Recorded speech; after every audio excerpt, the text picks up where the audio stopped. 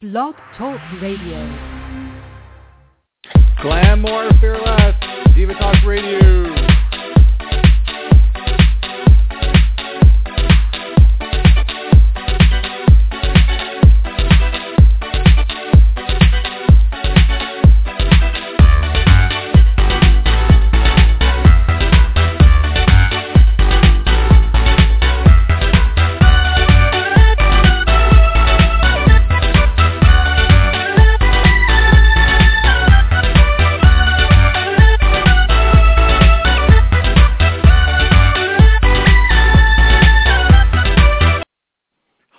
Divas and dudes, are you ready? Because I'm ready to welcome you to the Mr. Divabetic Show. I'm your host, Mr. Divabetic, and tonight I'm giving Barbara Walters a run for her money as I introduce you to 9 women that I view as the most fascinating people in my life for 2013. Now, you might be thinking, what makes someone more fascinating than another person? That's not always an easy question to answer. Just because you can twerk doesn't necessarily mean you're going to end up being on my list this year, no feelings hurt. But overall, honestly, I think fascinating people are risk takers. They're not quitters. They're passionate about it more than just love in their life. In fact, they're in love with life. They're curious. They're opinionated. They're self-confident. They're patient. They move through life with grace. They might sing in the shower. They dance to their own kind of music.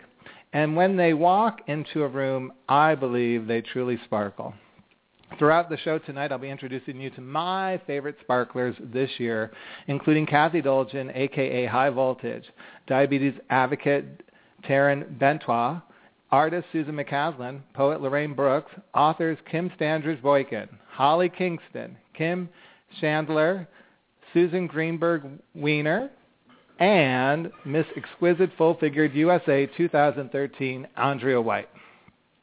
They'll be joining me shortly, but before we begin, I'd like to encourage you to help spread the power of love by showing your support for our dazzling brand of outreach and donate today at divabetic.org. Your deductible contributions are greatly appreciated. Now, let's get on with the show.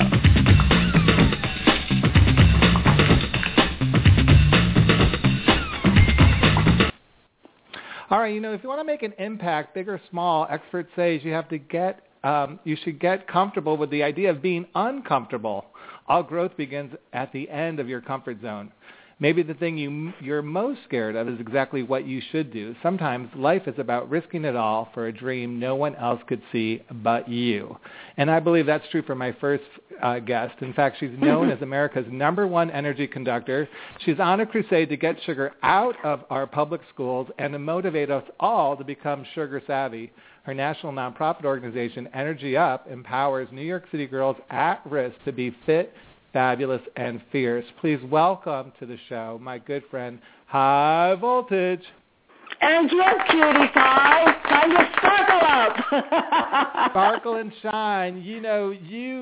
You're not only fascinating to me this year, you're fascinating for every year I've ever known you. You're such a motivating force in my life, and you're so empowering. And I know for you, this has been an incredible year because so much has been going on, not only with your organization, but you personally. But I want to go back in time for people who aren't aware of who you are and talk about the first time you ever stepped into Mother Cabrini High School up in Washington Heights, New York City, and what happened. Well, actually, I was invited to a luncheon for Mayor Giuliani. It was right after 9/11. And they were doing a luncheon to honor him. One of the celebrities that was meant to show up to be sitting on the dais couldn't show up. The PR company called me, Voltage, can you help us out?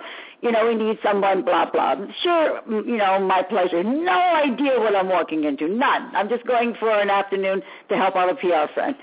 I walk in, I meet these amazing young ladies, and they introduce everybody that was with Mayor Giuliani, and they're like, the girls are like, High Voltage, oh my God, you're so cool. What do you do?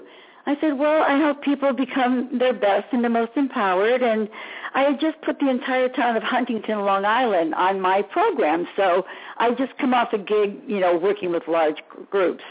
And Max, I said, let me speak to one of the sisters, and it's a Catholic girls' school. And I'm talking to her, you have to let me do what we do. We're loud, we're proud, we bring in our own food, music.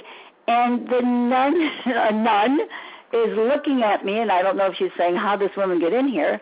But to make a long story short, they said, we think you'd be amazing for our girls. That was 12 years ago. I never left.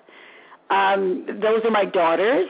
I fell in love with them. I stopped running all over the world with the richest people on the planet, being their energy conductor and traveling and living with them. And I realized that, I wish I would have had someone like me when I was their age to help me with my food and my eating issues, because I was such a food addict and I was such a sugar addict, and I didn't understand it. So once I started working with the girls, Max, I just never left. I'm still there 12 years later. And this is amazing because this year you took it to another level, and actually, although you've branched out with Energy Up, and you're not only at Mother Cabrini High School, but you also work with the Young Women's Leadership Network schools. Absolutely. There are 5 of them in the city. But you also started working with the community and reaching out to adult women around this concept of sugar savvy. So tell everyone a little bit about what sugar savvy is, because I know next year, 2014, is going to be even a bigger year for you. Well, I partnered with Reader's Digest, and there is a book, my next book coming out is Sugar Savvy, and it's the education to understand sugar, moderation, and if sugar is a drug to you, of course, you have to kick it to the curb. But when you talk about sugar and the pushback you get, when you try to get people to think about being sugar-free, everybody would say to me, but Voltage, moderation is the key to success, moderation. Well, if you're a sugar addict, there is no moderation, just like there's no moderation if you're an alcoholic. You don't drink light beer, you don't drink. If you are a sugar addict, you must kick it to the curb, but millions of people are not. So when they would say, Voltage, moderation, key to success, I said, well, what is moderation? Nobody had that answer. Nobody even asked the question. So I started doing my homework, and I started contacting different organizations, American, AMA, American Cancer Society, everybody, and it's all pretty much the same thing for young girls. And for women, basically, it's no more than 24 grams in 24 hours, which is 6 teaspoons of added sugar a day.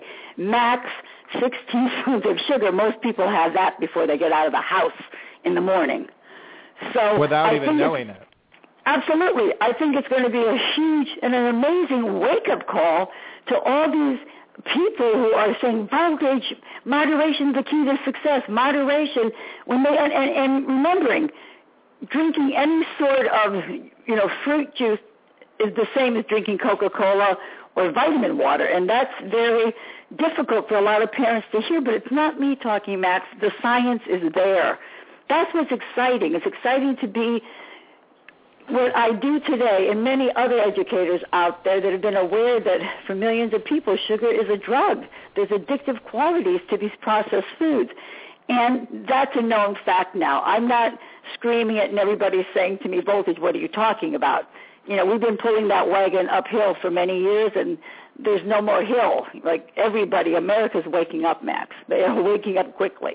Well, now, we're going into the holiday season. A lot of people hearing this are going to think, oh, my gosh, what a downer. But the truth is, when you come to a high-voltage Energy Up concert, it's like a shout-out workout. There's so much positivity. I was there to watch 200 girls in the 6th and 7th grade declare that they were going to give up SSBs, which are sugar-sweetened beverages. You mentioned a couple, fruit juice, vitamin water, soda's definitely one.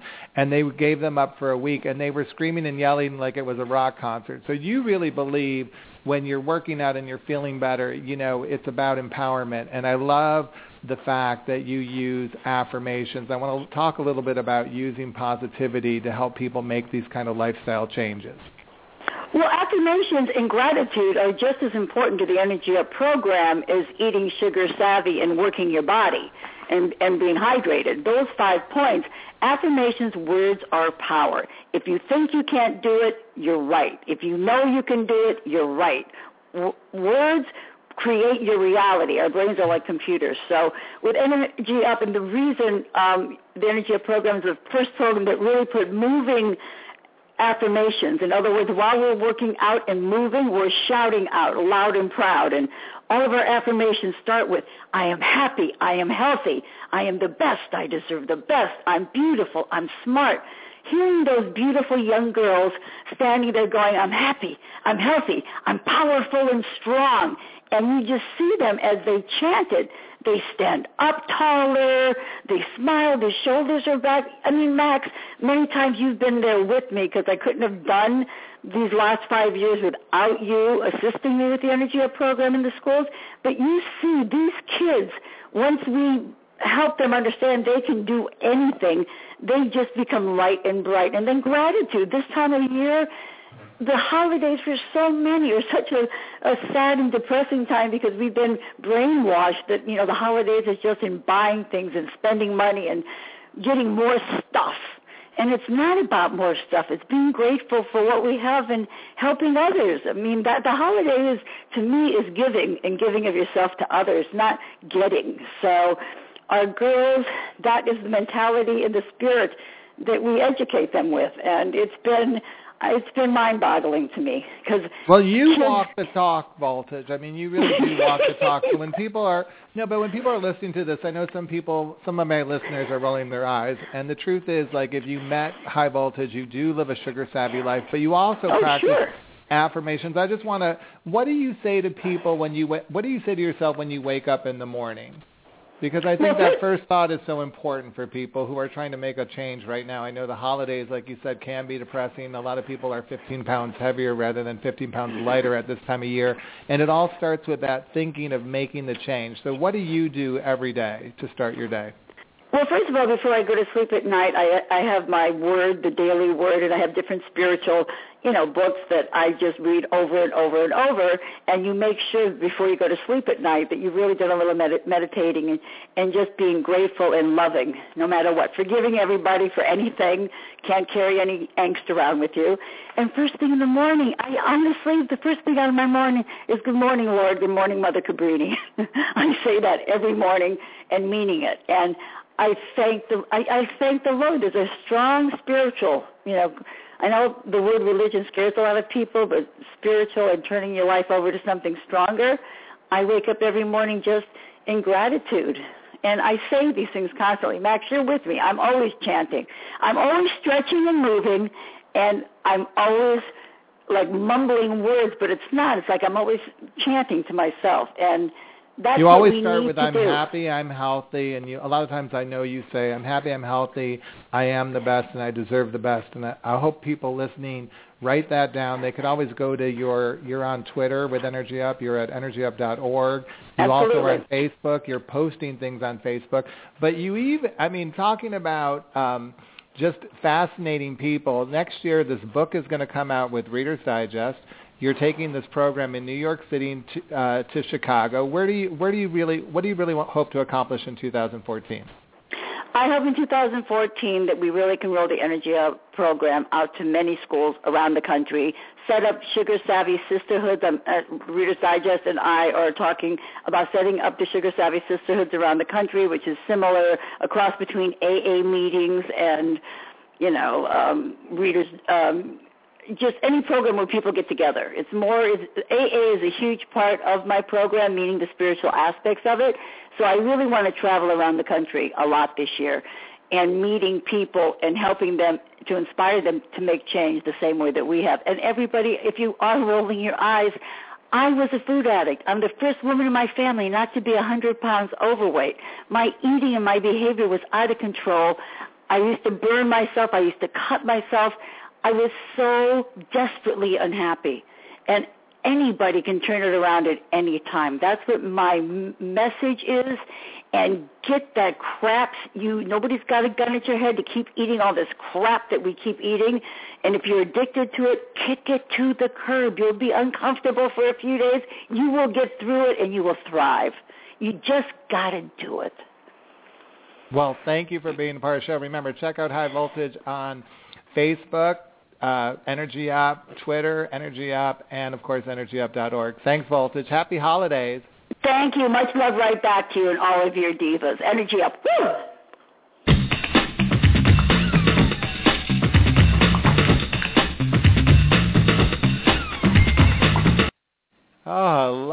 voltage. And, I also love a funny person.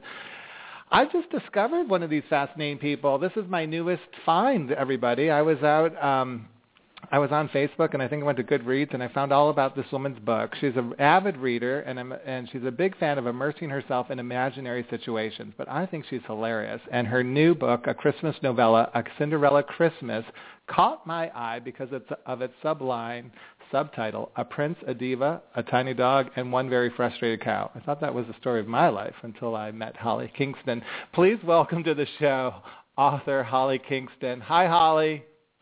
Hi, Max. Absolutely lovely to speak to you. I loved it. I loved the book from the start to finish. A Cinderella Christmas. I got the ebook. You were my first ebook. You even beat me from getting Cherry Adair's Ricochet, which we were reading last month. I read yours first. I laughed all the way through this book. I thought it was hysterical, and I think it's such a sweet story. Tell everyone a little bit about the plot. Oh, I'm absolutely thrilled you liked it. Do you get the Christmas pantomimes? Are they big in the States? No. I mean, I thought of them as like a variety show. I think I attended one when I was touring with Luther Vandross in London, but I don't think most people know what they are. Well, just to give a bit of an overview, the Christmas pantomime is huge in the UK. It normally goes on for about 4 weeks over the Christmas period, and it's normally based on a fairy tale.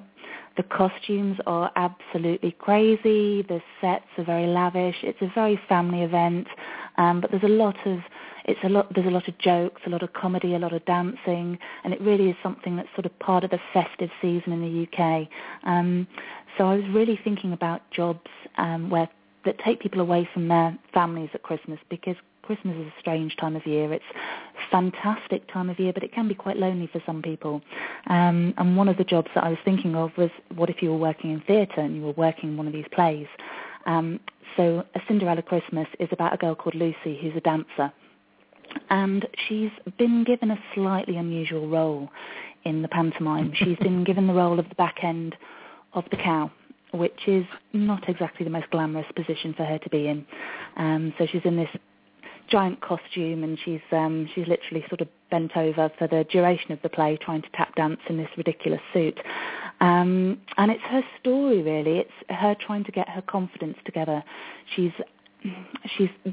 dying to get out there. She's a very strong person underneath, but her confidence has failed her, and she'd love to be an actress, but she's just not got it in her at the moment to really push it. So it's a comedy, and it's a story about her sort of pushing herself and the characters around her. But I think it's a fantastic story because the characters really are larger than life. Charmaine is a fantastic character that she meets. Okay, now I love Charmaine. Okay, so Charmaine is the diva, the reality star diva playing Cinderella in this production in your book. And I just think it's so fascinating because, in America, I would make Charmaine would be Kim Kardashian. That would be fantastic. Because I know she's like the British reality star, except Charmaine does sing a little off-key, so maybe, we'd have to figure out some casting in the U.S. But, the interesting thing about Charmaine, and I don't want to give this story away, but she is the diva. So who inspired that character, first off, from you to create Charmaine? It wasn't any one particular person. I do love. Was it one of the Spice Girls? I'm going to just put you in the hot seat right now. It wasn't, but that could have been good fun. She's an amalgamation, really, of a lot of different characters. She's absolutely beautiful. She's got the huge hair. She's got the fabulous confidence about her that I think sort of we all wish we could emulate sort of parts of that from time to time. But she has her secrets, and everything's not how it seems to the outside world. So we sort of find out that as the book progresses. And she's smarter than people think she is. She's kind of cagey, which I really kind of appreciate, because I do think, women in the entertainment industry, especially if they feel they're more valued for their looks than their talent, could get a little bit bitter, and witchy, bitchy. We say sugar's a bitch, not me, at Divabetic for that reason. And I feel like, you did, we all love Lucy. And I love this story. I think I hope people go get it a Cinderella Christmas. But Charmaine is that kind of diva that I feel like, I'm glad at some way in the story you see that she's a little bit crafty and she's got another ulterior motive going on. She's just not so super shallow to me, I felt. No, but I'm always looking for the redeeming qualities in people. I'm with you in that 100%. I think everybody's got their redeeming qualities, and I think for me, Charmaine, it shows the different types of intelligence that there are, because you can be book smart but not particularly practical. You could be incredibly good at engineering but know nothing about literature. There's so many different ways that people can be clever, and as you pointed out, Charmaine might not come across as the smartest cookie. She certainly makes a few bloopers throughout the book where she says things, her words get muddled sometimes, but she's actually very, very smart, and I think it is a sort of frustration that she's probably been pigeonholed unnecessarily. Is she like a Samantha Fox? Oh gosh, that's a bit of a throwback now. Samantha oh well, honey, I was doing theater back in London, like in the '90s with Luther Vandross.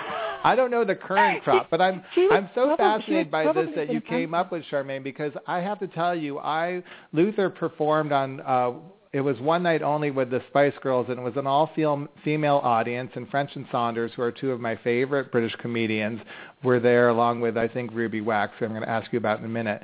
And the funny thing about this was we had to go backstage, at the show, and they had a commissary, and the Spice Girls just walked and stood in line like everyone else waiting to go through the cafeteria. Now, I've been on Jay Leno and David Letterman, and the stars do not do that. And I was kind of blown away every time we did a British TV show, and we did a lot of different Top of the Pops and things like that, how everyone backstage didn't seem to have that attitude. So when you created Charmaine, I was kind of like a little bit curious if it was more of an American kind of character than a British character, because I never really saw that kind of total diva outside of the Collins sisters, Jackie or Joan, doing that kind of attitude.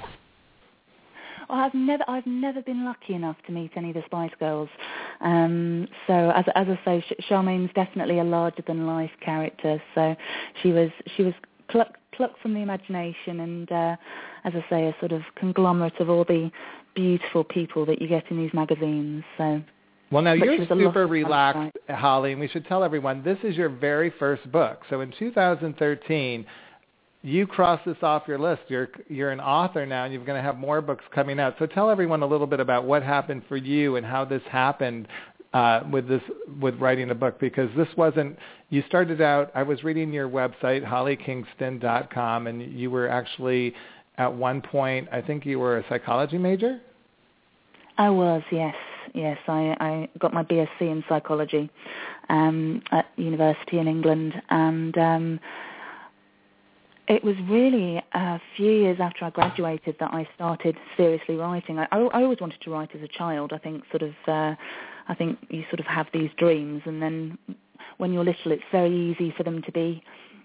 It's very easy to get discouraged, because I think, especially with any kind of art, people sort of look at you and kind of go, well, that's very nice, but you need to get a serious job. So about 10 years ago, I started writing a novel, and I got a whole chapter through, and then I reread it, and it was absolutely shocking. So I filed it. It went in a filing cabinet. It's still there, and it will never ever come out. And then about 6 years ago, I started writing again, and this time I actually stuck at it. And I read a lot of books on how to write and a lot of blogs. The online community is incredibly supportive. And I learned that writing really is rewriting. The more editing you can do, the better. And perseverance really is key. So I've written quite a lot of scripts, but this is my first book that's been published. So it's really exciting at the moment, Max. It's very, very thrilling time. Hats off. I loved it on this side of the ocean. I think you're hysterical. You're so funny. That book is adorable. So when is the next book coming out? Because now I'm going to be following you and stalking you on Facebook. Oh well, hopefully as soon as possible in 2014. So I'm halfway through it at the moment. So it's another book with a strong female main character, and this one's a full-length novel. So yes, fingers crossed. I just need to get my head down now and concentrate. All right, now how can people pick up a Cinderella Christmas, Holly? Well, it's available on Amazon.com. It's available. It's $1.25. It was $1.27. It's come down slightly, so I think the exchange rate might be working in your favor. It is. I think I got it for 99 cents. I want to tell people. So, and if any of your listeners would like to read the book, and if they like it and they would like to put a review on Amazon.com, that would be phenomenal, because on the .co.uk site I've had some lovely reviews from readers, but obviously with this being my home turf, as it were, sort of it's been a little bit more familiar here, I suppose. So that would be fantastic. But it's available as an ebook. But if you don't have a Kindle, that doesn't matter. There's the Kindle app that you can download, and then you can read any ebook on either your phone or your laptop. Or your iPad. I read it on my laptop, and I loved it, everybody. And you also wrote a wonderful blog entry about picking out your Christmas tree, which is hysterical, and it's on Holly Kingston's website. But I just want to end by talking, we just met. I just found out about her book because of the Diva subtitle, and I emailed you, and I'm so grateful that I got to meet you. And I found out that you have a friend living with diabetes, and, our whole thing at Divabetic is about inspiring and encouraging, and so it's kind of a thrill to have you on the show. And I just want to send a special message to your friend, that we're here at Divabetic.org. Not only do we love outreaching to women at risk affected by and living with diabetes, but we love all types of men too. I have a brother living with type 1. So tell us a little bit about your friend and give him a shout out on this side of the pond, and then we're going to wish you luck in 2014. Thank you so much, Max. So if I could say a shout out to Jim, he was diagnosed with type 2 diabetes 13 years ago, and yeah, I just think that what you're doing is phenomenal. I love your website. I love your message. The whole glam more fearless, absolutely fabulous. It's just wonderful. And thank you so much for having me on the show. I really appreciate it. Well, you know what? Glam more fearless didn't sound good until I heard a British accent. Thank you, Holly. Have a great night, and congratulations. Remember, get a Cinderella Christmas. I loved it.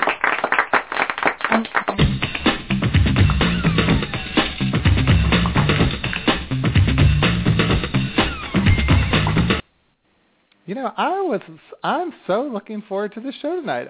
I can't wait to introduce you to all the most fascinating people in my life. Not only this year, but for several years. I just met Holly, but my next guest I've known for quite a few years.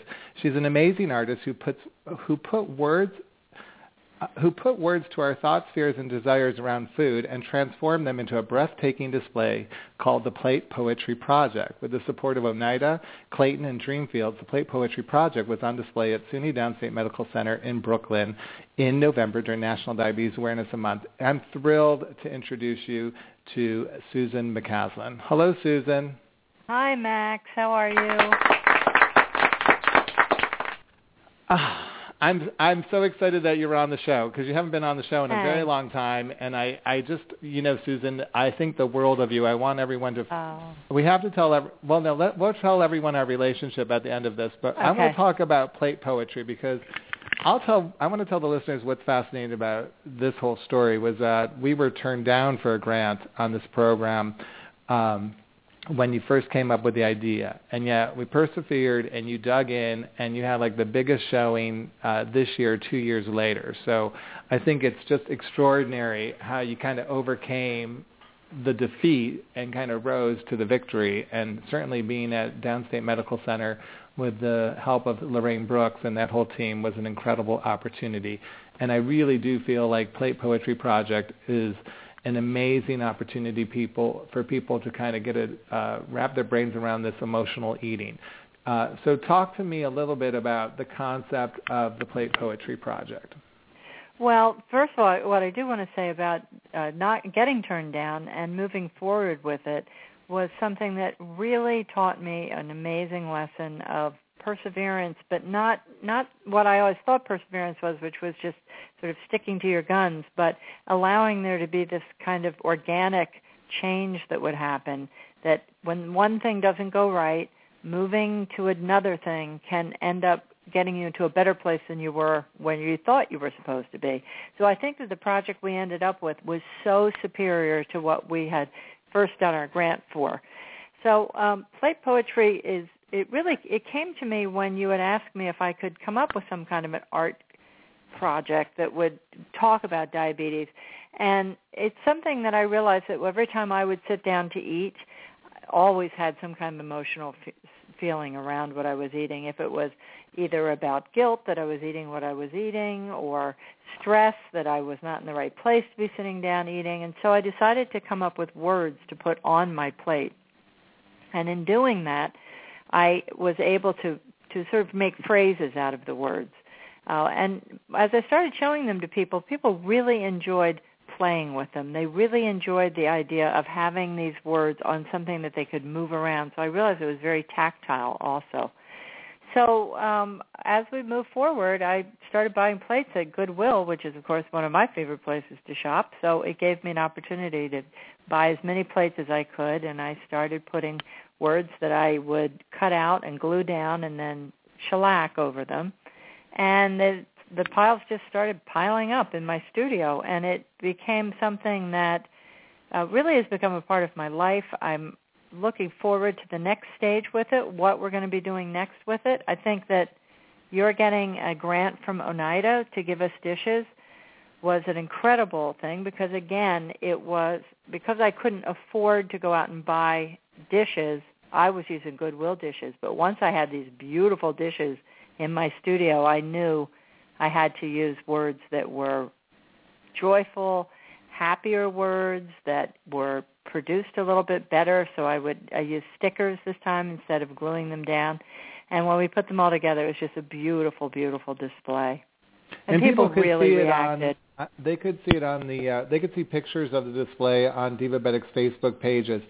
The thing that I found so fascinating about this is I don't think people, that idea that we're not really conscious of what we're thinking when we sit down to eat. I mean, most of us aren't even conscious that we're eating. People are driving while they eat. People are drinking. Right. People are on the computer while they eat or drink. People, you're doing everything. A lot of people stand at the stove and they're making a meal while they're, and eating at the same time. So it really this project really made you have to center and really stop and just kind of experience eating, and I think that is, did it change your relationship with food working on the project? Well, it really did. And what I was going to say when I was listening to High Voltage about sugar, there was a time where just one day I kind of woke up and said, I'm going to just stop eating sugar today, and I'm going to start doing some other more positive ways of eating. I think it was because of the plates. And I did that for probably 4 months, and I felt the best I've felt in years and years and years. And then, a little bit of stress started coming in, and I started eating a little bit more stressfully and more emotionally. And so now I have to get back on track. That's my New Year's resolution, is to get back on track. But I really am understanding the organic quality of all of this. It's not about doing it, starting and ending. It's not about doing it correctly or wrongly. It's about flowing with it and just allowing it to move where it's supposed to go. So for right now with my diet, I'm maybe not eating as well as I would like to, but there are other things that are going very well in my life. So it's all about balance, and I think that putting the plates, I did over 250 plates, and that was quite a project. So there was a moment where I thought, I'm not going to be able to do this, and I just do one plate at a time, and I did, and I was able to finish it in time for the exhibit. So that's kind of, I think, a way of thinking for every part of my life. And where do you want to see happen in 2014, Susan? Well, 2014, I would like to take the Plate Poetry Project farther. I'm not quite sure where I want to go with that, whether I want to display it more often or if I want to actually build a product around it that could help people. But also with my own artwork, I was lucky enough in 2012 to receive an Artist Fellowship grant from the state of Connecticut. So my goal is to start applying for more and more grants, and including Plate Poetry, I'd like to apply for some health slash art grants and see what we could get, because I would really like to move more towards fine arts and my sculpture and all of this, and rather than working in graphic design all the time, stuck at a computer. I want to get out there and get some work done. All right, now we have to take a minute and I have to play the drum roll, and okay. I want to tell people your identity.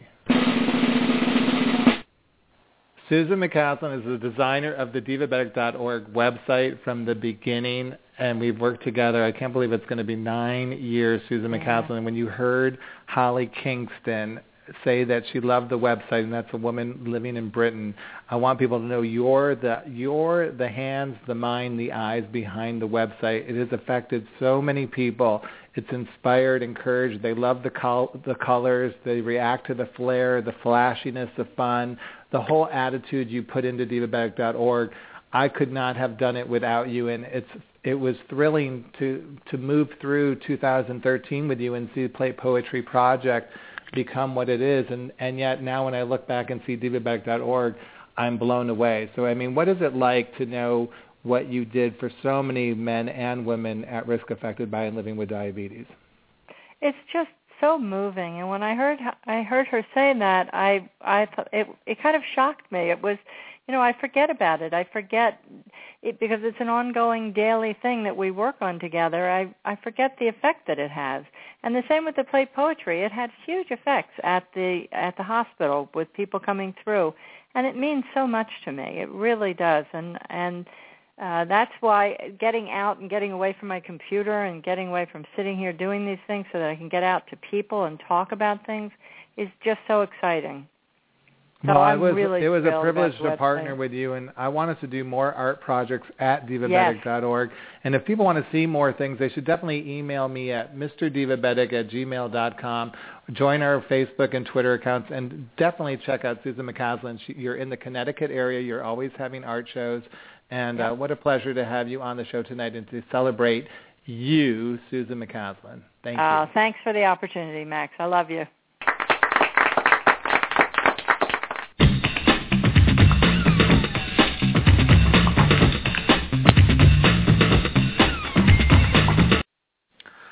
Time to turn the page and meet a fabulous Southern women's fiction author, accomplished public speaker, and a board member of the South Carolina Writers Workshop. She has inspired me with a dash of romance and her Southern accent from the moment I heard her speak in May at the book fair in Columbia, South Carolina. Please welcome Kim Boykin. Hi, Kim. I covered you with the applause. All right, Kim, you changed my year for me. You were the game changer in 2013. Well, I don't know. I just I just bought Holly's book, and I was just sitting here amening Susan. So I can't wait to hear what you have to say. Well, I want to tell everyone that your book, your first novel, The Wisdom of Hair, I went to the book fair with my mother, Mama Rosemarie, in Columbia, South Carolina, after doing an event at Taking Control of Your Diabetes. And I heard you speak about a character in your book. And this is what captivated me is one of the moderators on the panel you were on asked you, like, what was one of the surprises in writing your first book? And I'm going to paraphrase, but I remember you saying that you had one of your main characters in your book was beautiful, strong, sexy, confident, and stylish, and she happened to be like a size 20. And the women or the men from the PR team in New York said that can't possibly be true, that Sarah Jane, the character in The Wisdom of Hair, simply could not have all those qualities and be a size 20. And you actually fought to make sure that she stayed a plus size in order to keep the integrity. And, that's all about our Glamour Fearless philosophy at Divabetic. And later I'll be talking to Miss Exquisite, plus size 2013, Andrea White, who's beautiful, bold, and sexy. And she's coming up in the podcast. And it just really reminded me why I do what I do at Divabetic and about really taking some of what Voltage said about inspiring people to think positively, to love themselves enough to want to improve their health. transcend your size. That's what Sarah Jane does. That's what so many of us do. And unfortunately, we get sort of caught up in the whole, image thing that this crazy world we live in projects, and we forget that there are big, beautiful women out there, and that they are just as beautiful on the outside as they are on the inside. They are. In this book, The Wisdom of Hair, which is available on Amazon.com, and Kim Boykin, you have your own website too, kimboykin.com, and I follow you on Facebook, is a lovely story. It talks really about the power of transformation with makeovers of hair. You grew up around hair. Your mother actually did she not run a beauty school? Oh, yeah. No, it was not the beauty school. She had a beauty salon. But, yeah, I saw firsthand on a daily basis how women would come in and just be totally bedraggled or depressed, or maybe they were in a good mood and they left in a great mood. But what my mom did for them was she, and just doing little changes to their hair, or just as we say down south, fixing their hair, she changed their lives. And so much of, I think, what women experience is, the outside is the easiest thing to let go of and to lose sight of. And I think that going to the salon and getting fluffed up and getting beautiful and reminding ourselves that there is a diva in there it's just a huge thing. It is, and we use that philosophy at Divabetic, and I think, again, going back to Sarah Jane, she's not the main character, she's one of the characters in this book. It was just so delightful to read that. But what happened afterwards is I contacted you through Facebook, and I asked you to be on an early podcast that I did earlier this year that people could still listen to on Diva Talk Radio.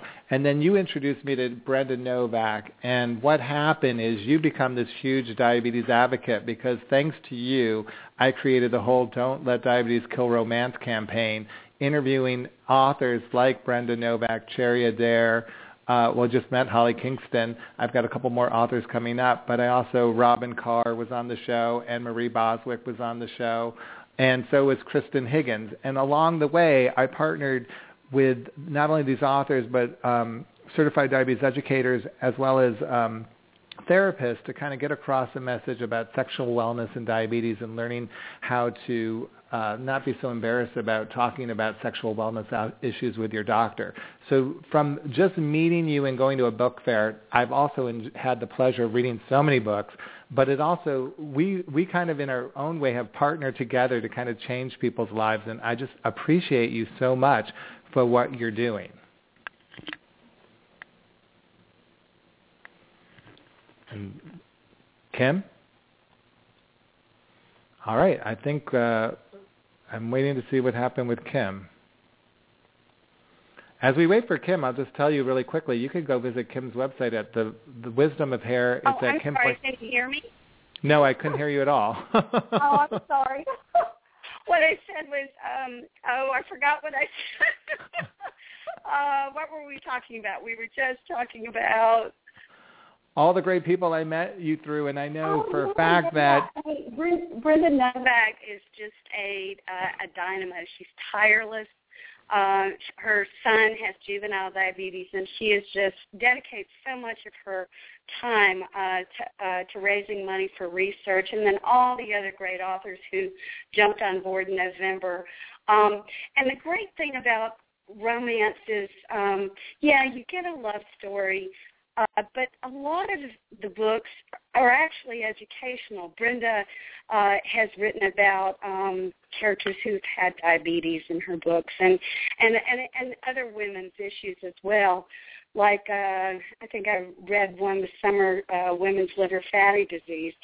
So not only are you getting this great uplifting love story, you're learning a little bit, and I think part of the good thing about that is sometimes, especially as women get older, and I'm 55, so I'm right there, you just think that you're the only one that maybe, things are slowing down a little bit, things are different, that you're putting on a little more weight than you used to. And it's so great to read these stories and find out that about real women that are just like you. I agree. I became a huge fan of women's fiction and romance novels based on just what you said. Both Robin Carr and Brenda Novak both write about all different things going on in people's lives, not only about the romance but the health issues. You've actually got, so your first book came out, but you've got actually have a new book coming out, an e-novella as well, called Steal Me Cowboy, coming out in the beginning of January. Is that correct? I do, and I'm so excited about it. It's my first ebook. Steal Me Cowboy is the story of a sassy South Carolina hairstylist whose boyfriend of 6 years, he's a minor league baseball player. He breaks the news to her that he's never been able to commit, that he's moving to Missoula, Montana. And so our heroine's name is Rainey Brown. Rainey loses her job. She decides to go to Montana to put the screws to Adam, and on the way there, she meets Beck Hartnett, and he's the cowboy who tries to steal her. And it was such a fun story. All the Montana-born books, you can find them all on Amazon, are just wonderful, fun stories. I love it. And then next year you have another book coming out based on South Carolina. Is that correct? Taking place in South Carolina? Yeah, from Penguin. That's my who I traditionally publish through, and it's called Palmetto Moon, and it's a story of it's set in 1947. It's a story of a Charleston high society runaway bride, and she escapes the night before her wedding, and she runs away to a little crossroads community called Round O, South Carolina, and she falls in love with a guy who owns a diner. And her powerful father tries to find her and make her marry the wrong guy. It is such a fun story. I just finished edits on it. And right now I have an August, I don't have a firm date, but I have an August 2014 pub date. Is it incredible to be known as an author now, Kim? Yes. I mean, this is what, I raised 2 kids, and I've been home, and I've done for everybody else for so long, and it is. It's like Christmas morning every morning. Well, and you also, I want to tell everyone they should follow you, KimBoykin.com, and you've actually been making tours through all these book clubs across the country. I see photos all the time on Facebook of different places you visited. Tell everyone a little bit about what it's like. What has your experience been about visiting these book clubs and some of the friendships you've seen people develop around books? I love book clubs. I think that it's kind of the thinking woman's girls' night out, because most of the time you're there, you have a glass of wine, you have some hors d'oeuvres, but you're sitting around, you're talking about books and life too. But it's just such a wonderful. It's such a wonderful, cozy environment. I think, especially when I think that we need that. I had 2 kids and was so busy with them.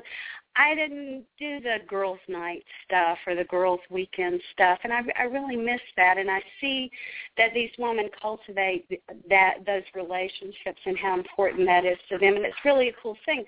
As an author, coolest thing is that when you go to these book clubs, they've read your book, and most of them love it. They have some really interesting insights on sequels or redeeming a character, or they come up with some amazing ideas, and it's kind of like, well, goodness, we'll tuck that away. Maybe if there's a sequel, we'll use it. So it's really great. I love book clubs, and if anybody out in Cyberland, if they're interested, I'm happy to Skype with book club members, or if you're in the Charlotte area, North Carolina area, or South Carolina area, I'm happy to come to your book club. And tune in next year, because we're going to have you back on when you have your next novel come out. I have to tell you before you leave, and I'm so thankful you were on the show tonight, you changed my life this year and changed the way I did outreach. And without you, I would have never started the Don't Let Diabetes Kill Romance campaign, and it's probably one of my favorite moments of the year, and I just want to acknowledge to everyone and acknowledge you for what you inspired me to do. So please check out Kim Boykin at kimboykin.com and pick up The Wisdom of Hair. She's my favorite author of 2013. Thanks, Matt.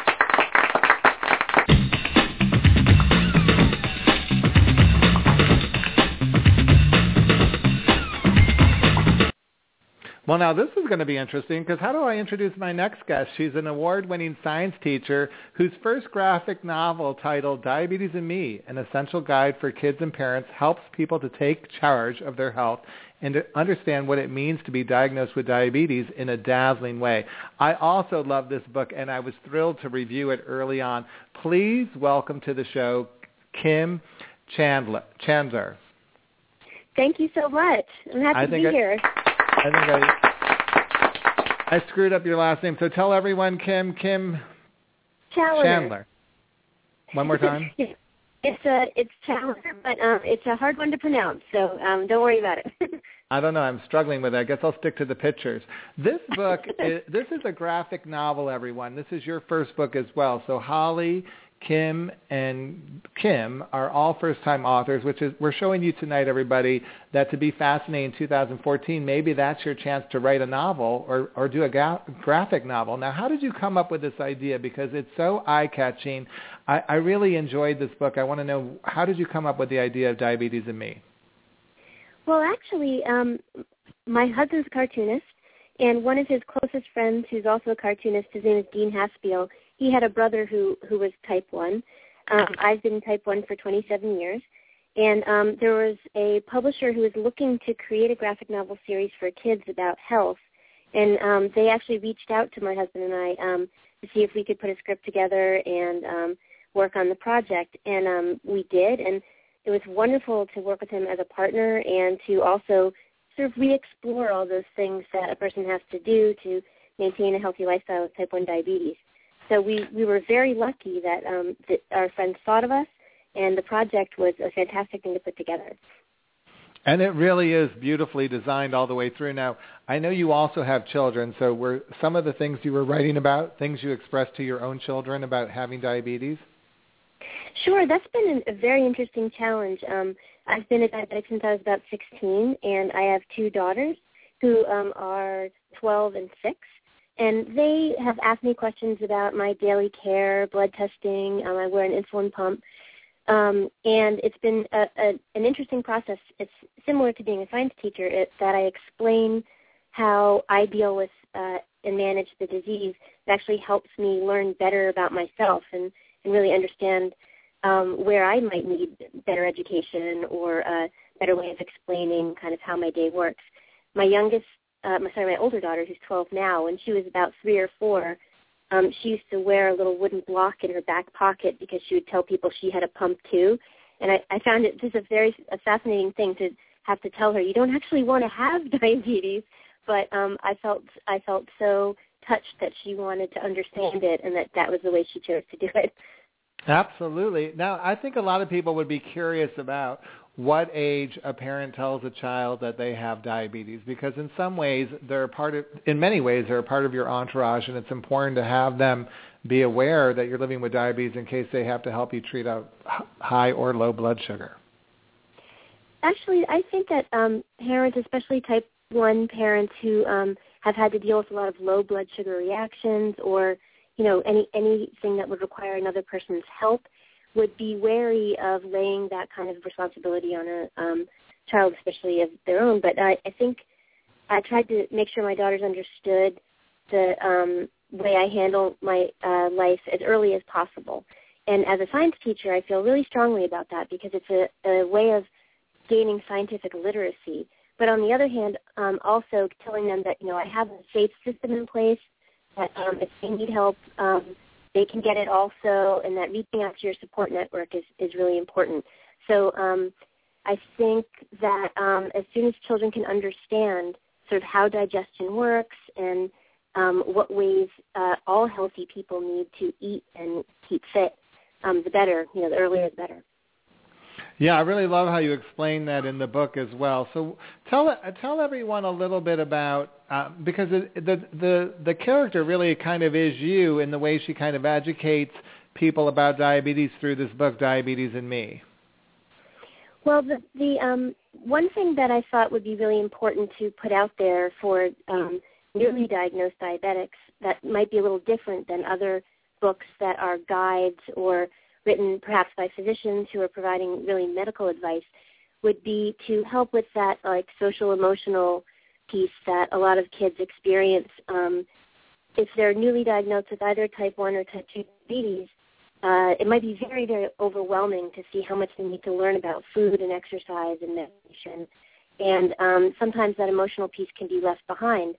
So I thought that one thing this book could do would be to break down, first of all those giant pieces of information, but in a way that was really supportive and encouraged kids to talk about and reach out about their process as they go from being newly diagnosed to someone who can actually feel proud of how they take care of themselves and what they've learned in the process of becoming a diabetic.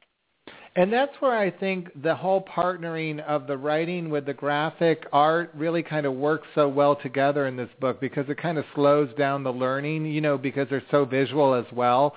There's so many things to take in and on the page. And I thought what I enjoyed about this book was that just what you said, Kim, but then also, people out there should know that if they pick up a copy of Diabetes Me and an essential guide for kids and parents, they're going to find like these beautiful drawings by your husband, but it really does require you to kind of slow down and, you're looking and reading at the same time. And I think it just really instigates conversation in a great way. I think that what's really interesting about graphic novels as ways of learning, recently, of course, they've become more popular in schools as ways that my husband writes historical fiction otherwise, so he had a book, for example, about Lewis and Clark and about Houdini. And it's a different medium. It really requires you to do a different kind of thinking than reading straight text. And it's more sophisticated than a lot of people assume when they think about a comic book and a superhero because you're really using your imagination. You're between panels thinking about different time frames, different ways of looking at a situation. And for kids who are visual learners or really think in really creative ways, it can be a relief to have different ways of processing information as opposed to just looking at, how to have diabetes brochure. It worked for me. I mean, you're describing me as a child, and I mean, even in my 40s, it's work. I love this book. I thought it was. Now tell everyone how they could get their hands on it. Sure. It's available on Amazon. It's also in Barnes & Noble. It's the publisher is Hill and Wang, which is an imprint of Farrar, Straus & Giroux. And so if you look Challoner and Diabetes and Me, you'll see it there. And I'm going to be doing a signing at the Cure Thrift Shop next week. So if anybody is in New York City and they're looking for some unusual holiday gifts, the Cure Thrift Shop is a place where the proceeds go to type 1 diabetes research. And if you look at the Cure Thrift Shop blog, you can see a listing for that reading and find out a little bit more about the book and about a store that helps diabetics. Okay, it sounds fantastic. And what's going to happen for you in 2014? Are you and your husband going to partner on more books? I hope we get a chance to do that. I'm also a high school teacher, and I'm teaching in a brand new high school. So one of my accomplishments this year, besides getting this book out, was working with students. I love helping students understand science, and it's really important to me that there are better opportunities for people to become, scientifically literate. But I suppose one of my future goals for 2014 would be to get out of my comfort zone and try to be a little bit more diva, look at how to have fun while I'm taking care of myself. And I will look to your website for inspiration. I love it. I always love, Kim was the very first woman to ever attend a Divabetic Club meeting all the way back, I can't even remember, I want to say 2006, at the YMCA. And I'm so... Oh, yeah. I'm so proud to have everyone find out about this book. I'll be posting more at Divabetic's Facebook fan pages and on our blog. So look out, everybody, because Diabetes and Me, a graphic novel approach to learning about diabetes. It's how divabetic is that? It's phenomenal. Congratulations and good luck in 2014. Thank you, and thank you so much for inviting me on the podcast. fabulousness with everybody.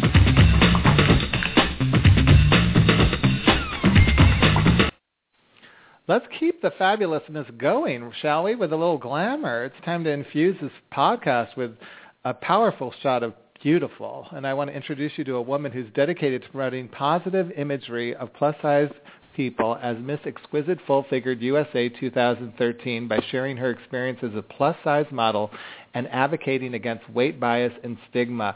Please welcome to the show, Andrea White. Hi, Andrea. Hi, Max. Thank you for having me. Now, I have had the pleasure of meeting you in person, and you are absolutely beautiful, stunning, and you're so well-spoken. And I want to know, what was the experience of being crowned Miss Exquisite Full-Figured USA all about for you? What has it been? Well, it's been an interesting past several months. I won the crown in March of 2013, and ever since then, things have been kind of a roller coaster ride. I go out promoting the pageant and talking about my platform. My reason for doing the pageant was to expose people to the concept of encouraging plus-size people to be more physically active, and I wanted people to be aware of the importance of enjoying physical activity regardless of your size, and seeing it as something that you enjoy, not just for the purpose of losing weight, but just because you enjoy the after effects, that afterglow that you get after you spend an hour dancing or doing Zumba or riding a bicycle or whatever it is that you choose to do. So that's kind of what I've been doing for the past several months, in addition to modeling and pretending to be beautiful. Not pretending at all. I mean, you heard different women's voices today on this podcast talking a little bit about dealing with their size and who they are today. And I think you're so powerful in what you do. And together we were in New York, and we also worked in Bethesda, Maryland, and people were just coming up to you in droves. I mean, they're just so appreciative. Do you ever feel, how do you feel when people walk up to you and they see you in the tiara and the sash? And I just see the women's faces change, like you just you show them the possibility. Right. I think a lot of it is based on the fact that a lot of people aren't used to seeing a plus-size woman in the crown and tiara. So it is a very novel concept for people. And I think for a lot of women who have been dealing with and struggling with their weight and their concepts of beauty and their body, that seeing someone who has the opportunity to participate in a beauty pageant that recognizes the beauty of plus-size women, I think that's something that's totally new to them. So I love talking to people about the pageant. I love talking to young women who have been struggling with their weight, and I think they see this as something exciting and something that they never thought was possible for them. So that's always fun for me. I love it. And what fascinated me about you, Andrea, too, is that you have a family history of diabetes, and you made some major lifestyle changes on your own based on someone close to you living with diabetes. Can you talk a little bit about that? Yes, my mom has had diabetes for over 40 years, and it's been the entirety of my life. And watching her deal with her diabetes and how it has changed as she has aged and matured, and the impact that it has had on her life really made me become more aware of what I was doing. And I slipped into that pre-diabetic range myself. And after experiencing what my mom dealt with, it really kind of turned a light on for me to say, hey, you don't want this to get worse. You want to do what you can do to try to improve this situation. So I really adjusted my eating habits, and it's always a challenge when you make those types of changes, and I became more physically active.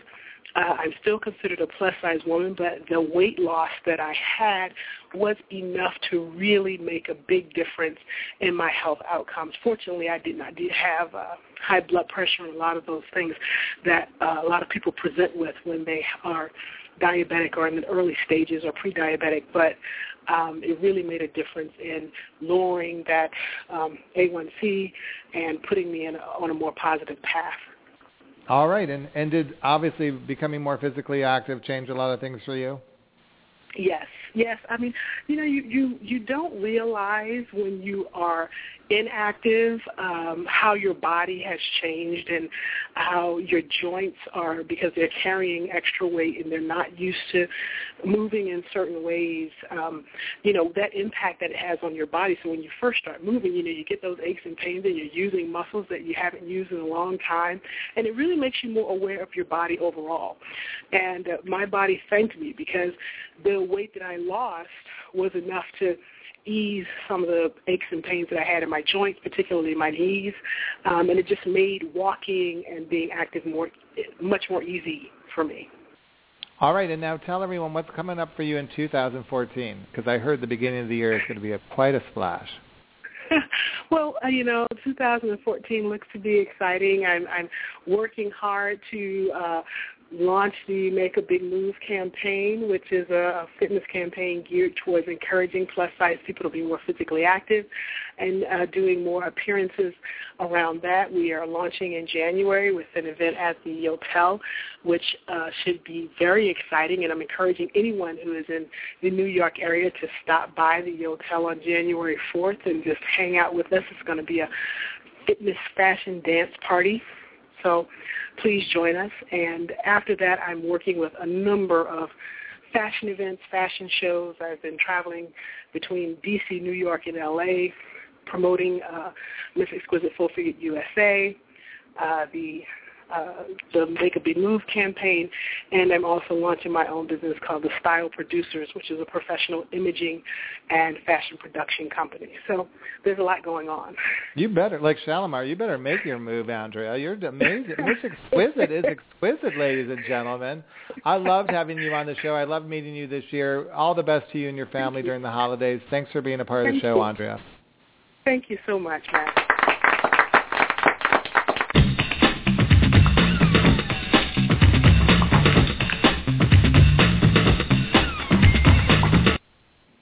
Wow, everybody. Well, we are having such a good time tonight. I am thrilled to introduce you to some of the people I think are the most fascinating in my life in 2013, and hopefully you'll be on the list next year. If you want to be part of our podcast, all you have to do is email me at mrdivabetic@gmail.com or join our Facebook Divabetic Facebook fan or group pages.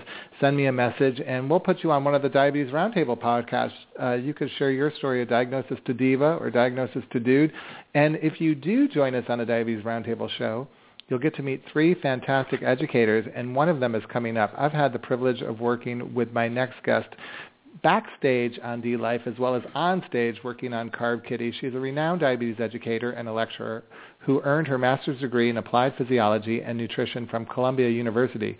She's a member of D-Life's medical advisory board and the food and nutrition expert for DLife.com. She's also authored several articles for Walgreens, Diabetes in You, and she this year co-authored a book called The Complete Diabetes Organizer, Your Guide to a Less Stressful, More Manageable Diabetes Life. Please welcome Susan Greenberg-Weiner. Hello, Susan. Hey, Max. It's awesome to be here tonight. Well, you're fascinating and you're fabulous. I just adore you. I think you work so hard all year long. You've got your hand in so many different things. I know you work with Diabetes Sisters, but you also work with the Marjorie Fund, which I want you to tell everyone a little bit later on what that's all about. But I'm really curious, Susan, if we have a cluttered lifestyle, is that really hurting our diabetes? It is, and one of the reasons that I came up with the concept of this book, and I wrote it, my co-author, I just want to give her a shout out, is a certified professional organizer. Her name is Leslie Josell, and she's just fascinating and fabulous and a diva herself. The concept of the book came to me because I've been a diabetes educator and a registered dietitian over 25 years, and when patients come to me in my office, they are so bombarded and so overwhelmed with their lives in general, and then throw diabetes on top of it, they feel cluttered and just overwhelmed and in many cases disorganized. So we came up with the concept of this book to help everybody get organized and healthy with their diabetes, and it does help. It helps tremendously in diabetic management. I really think it would definitely would help, and I think for someone who's newly diagnosed who might be listening, this would be the best book to get right now, as well as Kim's book on the graphic novel kind of explaining it. But this really would help you put the right habits in place, because let's face it, Susan, I'm sure you work with so many patients with your private practice. You've seen people kind of develop bad habits around diabetes, so part of it is kind of untraining your brain to start a new habit. And one of the things I love that you talk about is just how easy it is to kind of organize a refrigerator and kind of weed out some of the confusion around that. Absolutely. And each chapter in the book is a standalone, but bringing up the refrigerator chapter, everyone needs to be healthy. And whether you have, not everybody in the house might have diabetes, but everyone in the house can eat healthier for sure. So we take the time to just discuss how to organize your kitchen. If you step back from your kitchen, do you look at your kitchen and say, I don't cook because I can't see my counters, or the pots and pans fall on my head every time I open up a cabinet, or there are black holes in my pantry, as Leslie would say, because you just can't find anything in there because there are so many things that are cluttering up the front of the cabinet, so you can't see all the healthy foods that might be stuck in the back, or things might be expired.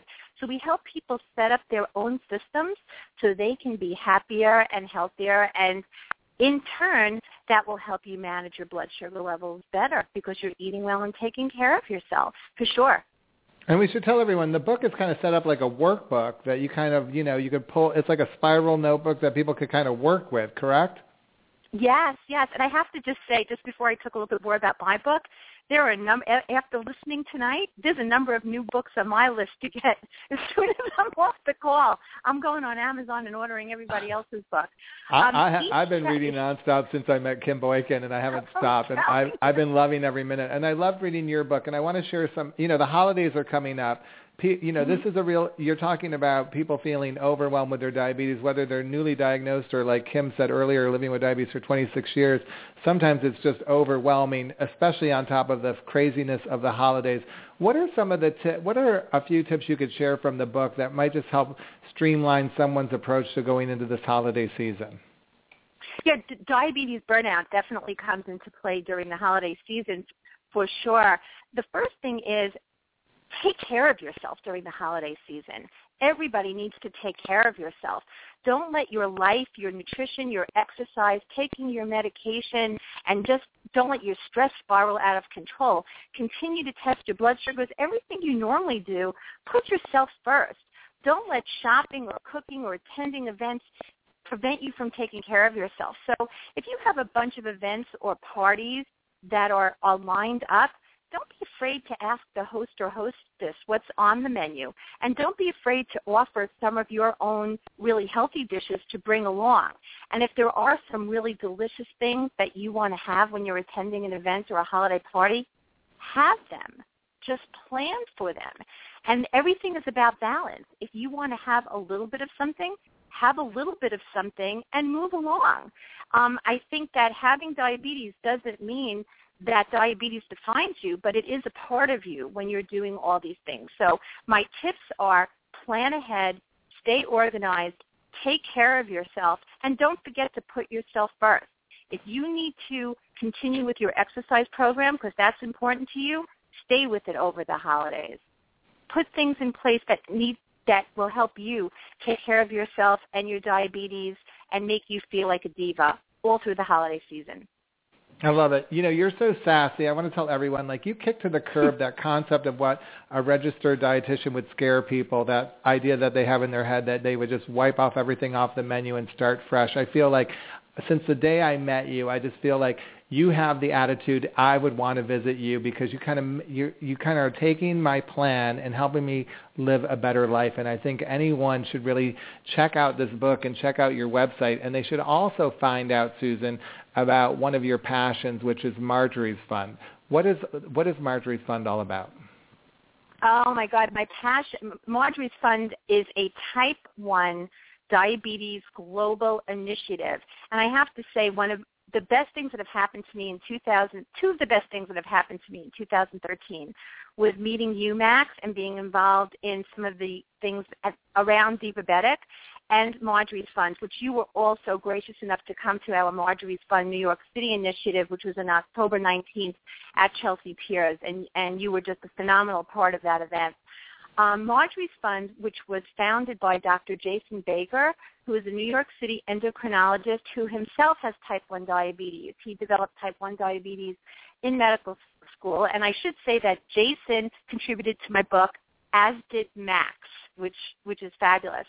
And initially, Marjorie's Fund was named after this woman, Marjorie, who unfortunately passed away from diabetes complications. She lived in Africa because of lack of resources and lack of treatment. And Jason has been, ever since then, raising funds and awareness and education throughout Africa and in India. And recently, I became part of the Marjorie's Fund New York City initiative because there are resource poor people with type 1 diabetes, of course, in the New York City area. So it's something that I'm very passionate about, and I will continue to work with. I also do volunteer my time for Diabetes Sisters, and next year we'll be speaking at their conference in Washington, D.C., which I believe is in April, on the topic of diabetes organization. And Diabetes Sisters is for women who do have, women who have diabetes and people who are involved with women with diabetes to help advocate and to educate. So I just love everybody working together to help find a cure and to help us live better lives with diabetes, for sure. Me too, and definitely pick up your book. Tell everyone where they could get it. You're the co-author with Leslie Giselle. One more time, Susan. Sure. We could pick up our book, The Complete Diabetes Organizer, just about anywhere online, including Amazon, Books A Million, Barnes & Noble. My wonderful publisher, Spry Publishing. Also, we can go to the Spry site and order the book. And if you go to my website, which is SusanWienerNutrition.com, one word, you could even just click on a picture of the book and it'll take you right to the Amazon site. So very easy. And if anybody ever has any questions about anything to do with nutrition, fitness, diabetes, contact me through my website, and I'd love to hang out with you and answer any of your questions. All right. Well, thanks for being on the show, and happy holidays. You too.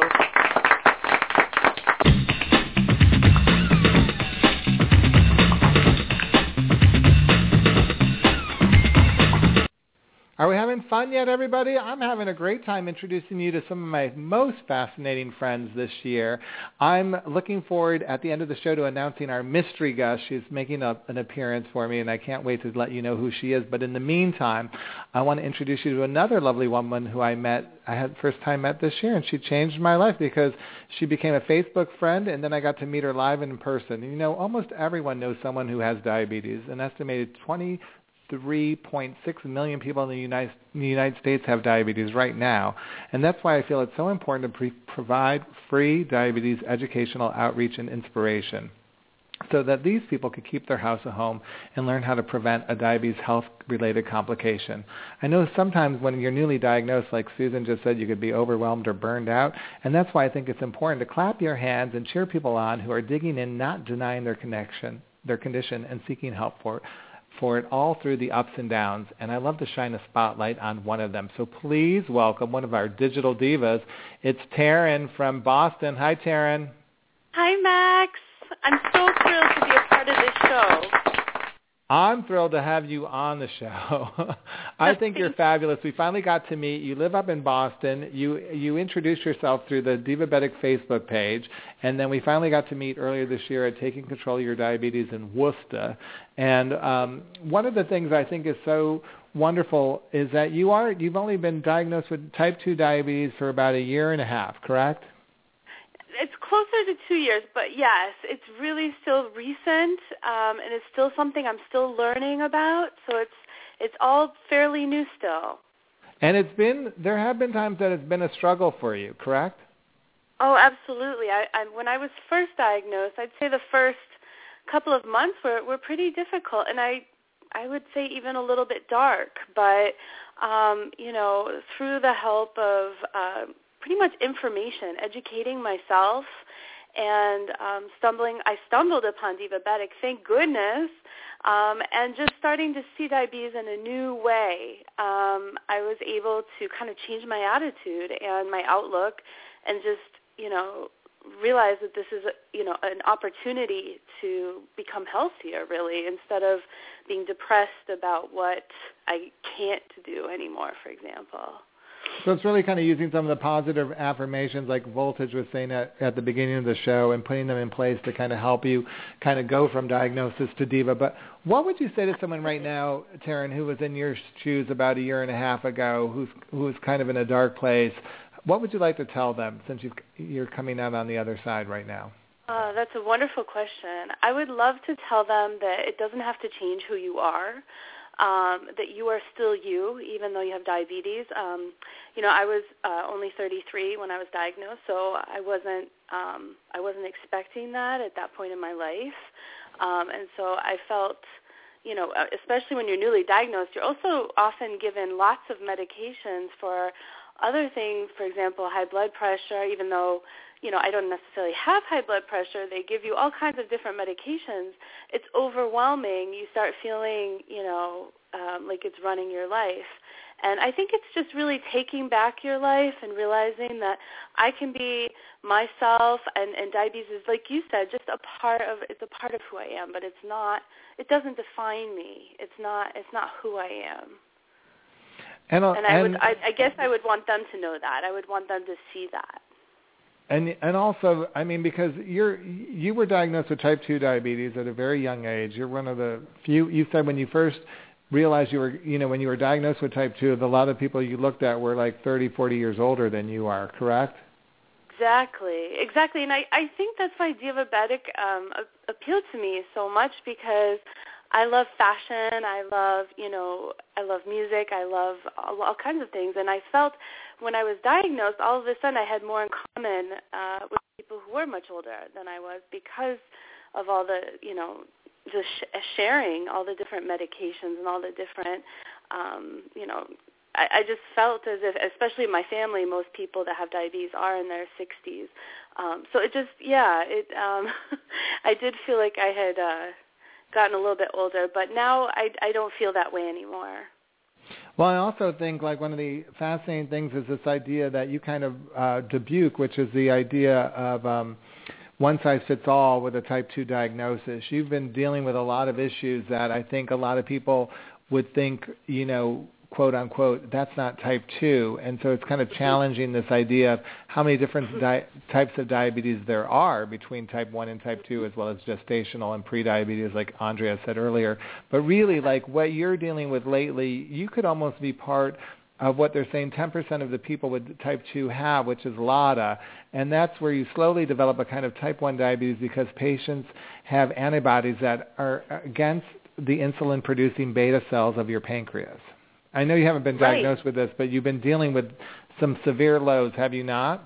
I have, and I was thinking about when the first time I met you, which was at the Taking Care of Your Diabetes conference in Worcester, and I think they had people arranged at the tables by type, I believe, for lunch.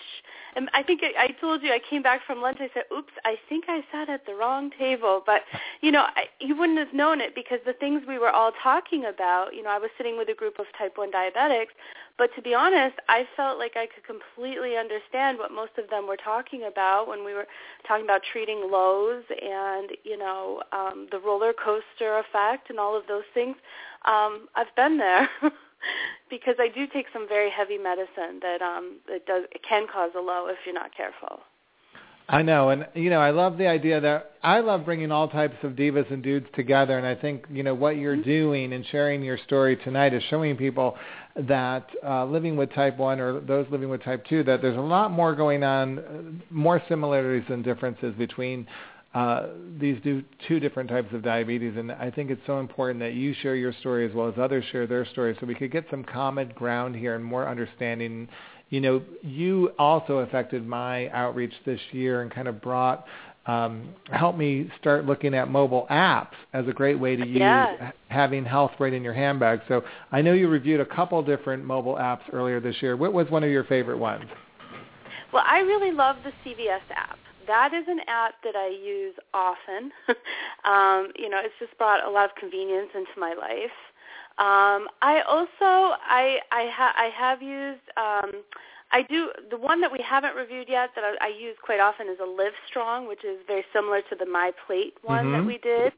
But yeah, I'm kind of looking for new ones all the time. And so basically the ones that are helping me to keep track of my eating, is kind of what I'm looking for right now. And, I was using it for a while. I think I'm going to try in 2014 to get back into using one of those apps to track my food intake because they are really wonderful. And the information is right at our fingertips. So it's absolutely wonderful. Well, I love celebrating you. Thanks for being a part of the show tonight, Taryn. Oh, thank you, Max. I love being a part of Divabetic, and I feel so honored to have been a part of this show.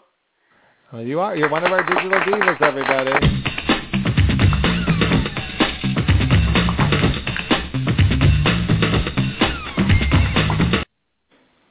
Drum roll, please. It's time to meet my final guest. I adore this woman. I've been working with her all year long. Please welcome to the show. She's a poet. She's a writer. She's a jewelry designer. She's a diabetes advocate. She's my partner in crime, Lorraine Brooks. Hi, Lorraine. Hi, Max. How are you? I'm great. I wanted you at the end of the show because you're always at the top of the show on Diabetes Roundtable, and you will be next week on December 10th. But, Lorraine, what an incredible year we've had together, and you have fascinated me from the very beginning because at this time last year is when you made your first appearance on our podcast. Did you ever think you'd be writing and performing a different poem every month throughout 2013?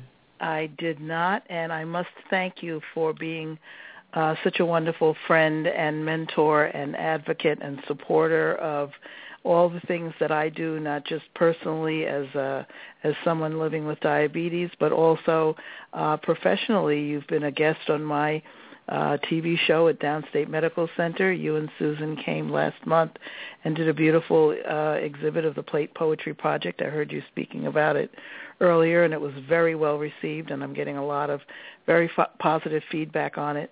So, yes, it's just been a whirlwind, and I can't thank you enough. I'm very happy to be a part of your Divabetic project program, and I'm very happy to be one of the divas that you think so well of. Thank you. Oh, you have lifted my game this year. You know, when you first came aboard, we were talking about doing some lighthearted, fun poems, but as the year continued, they kind of transformed, and you took on some deeper issues. I mean, 3 of the poems that really spoke to me where we dealt with diabetes and alcohol, and we did the Kathy Lee and Hoda poem in April. We took a look at aging with Sally Fields and the Red Carpet, and then finally, in I think my favorite poem that really kind of began a whole different journey for us was when we had our Diabetes Roundtable podcast inspired by Esther Williams, and we began to talk about body image, and you wrote this amazing poem that kind of really put words to a lot of thoughts and feelings a lot of women shared. And I was wondering if you would mind sharing that tonight.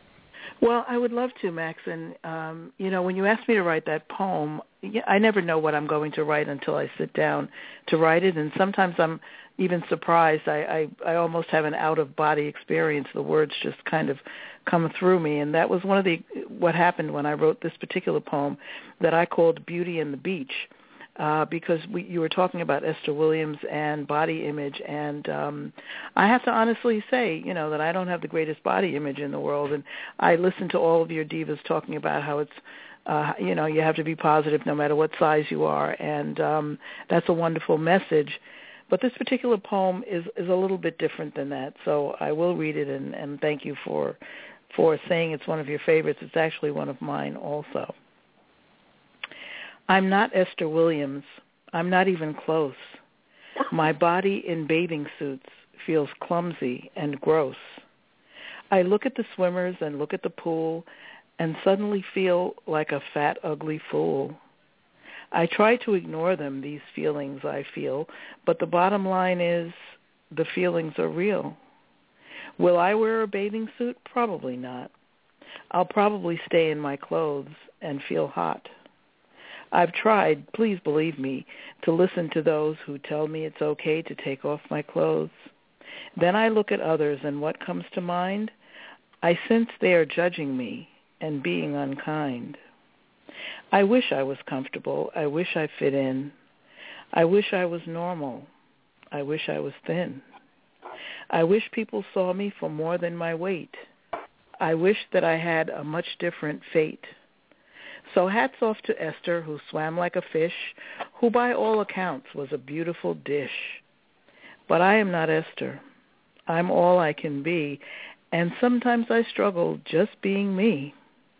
One more small thing I must say out loud. If I had a body of which I was proud, if tank tops and two pieces were within my reach, I'd be more than happy to join you at the beach.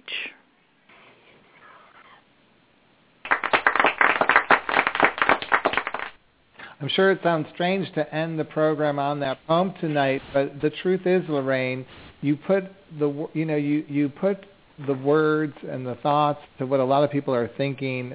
They don't really voice, and I think what we try to do at Divabetic is really provide a platform for discussion and allow people who feel isolated and alone to share emotions like that, to get real, and then to meet educators like Susan Weiner and read some of these great books, or have the enjoyment of one of the books we talked about, either Holly Kingston or Kim Boykins, and connect with other divas like Taryn or Kim or yourself and me, and enjoy the art of like Susan McCaslin, and really get inspired by a high voltage when they're ready to do it. But what you did with that poem, in my opinion, was kind of just go to a real place that so many of us feel, and give everyone a chance in 2014 now to move forward with us and go forward with Divabetic. Thank you, Max. I look forward to 2014 and doing some more wonderful projects together. And love you very much. And I'm looking forward to next week too. I know, because then you're going to be celebrating 12 Divas of Christmas with me. You've got a special poem for every month of the year that you participated on the show, and we're spotlighting all the amazing divas we've met throughout the year. You know, working with Lorraine Brooks as well as High Voltage and Susan McCaslin and all the divas who are on the show tonight was an incredible highlight for my year. I'm so grateful for everybody who's listened to our programs, who's tuned in month after month, or checked us out on Facebook or Twitter, and I want you to know that I'm so glad to be part of your entourage, and every diva and dude has one. So together, we're celebrating you listening in 2014. Have a great holiday season. Tune in next week. We'll be back.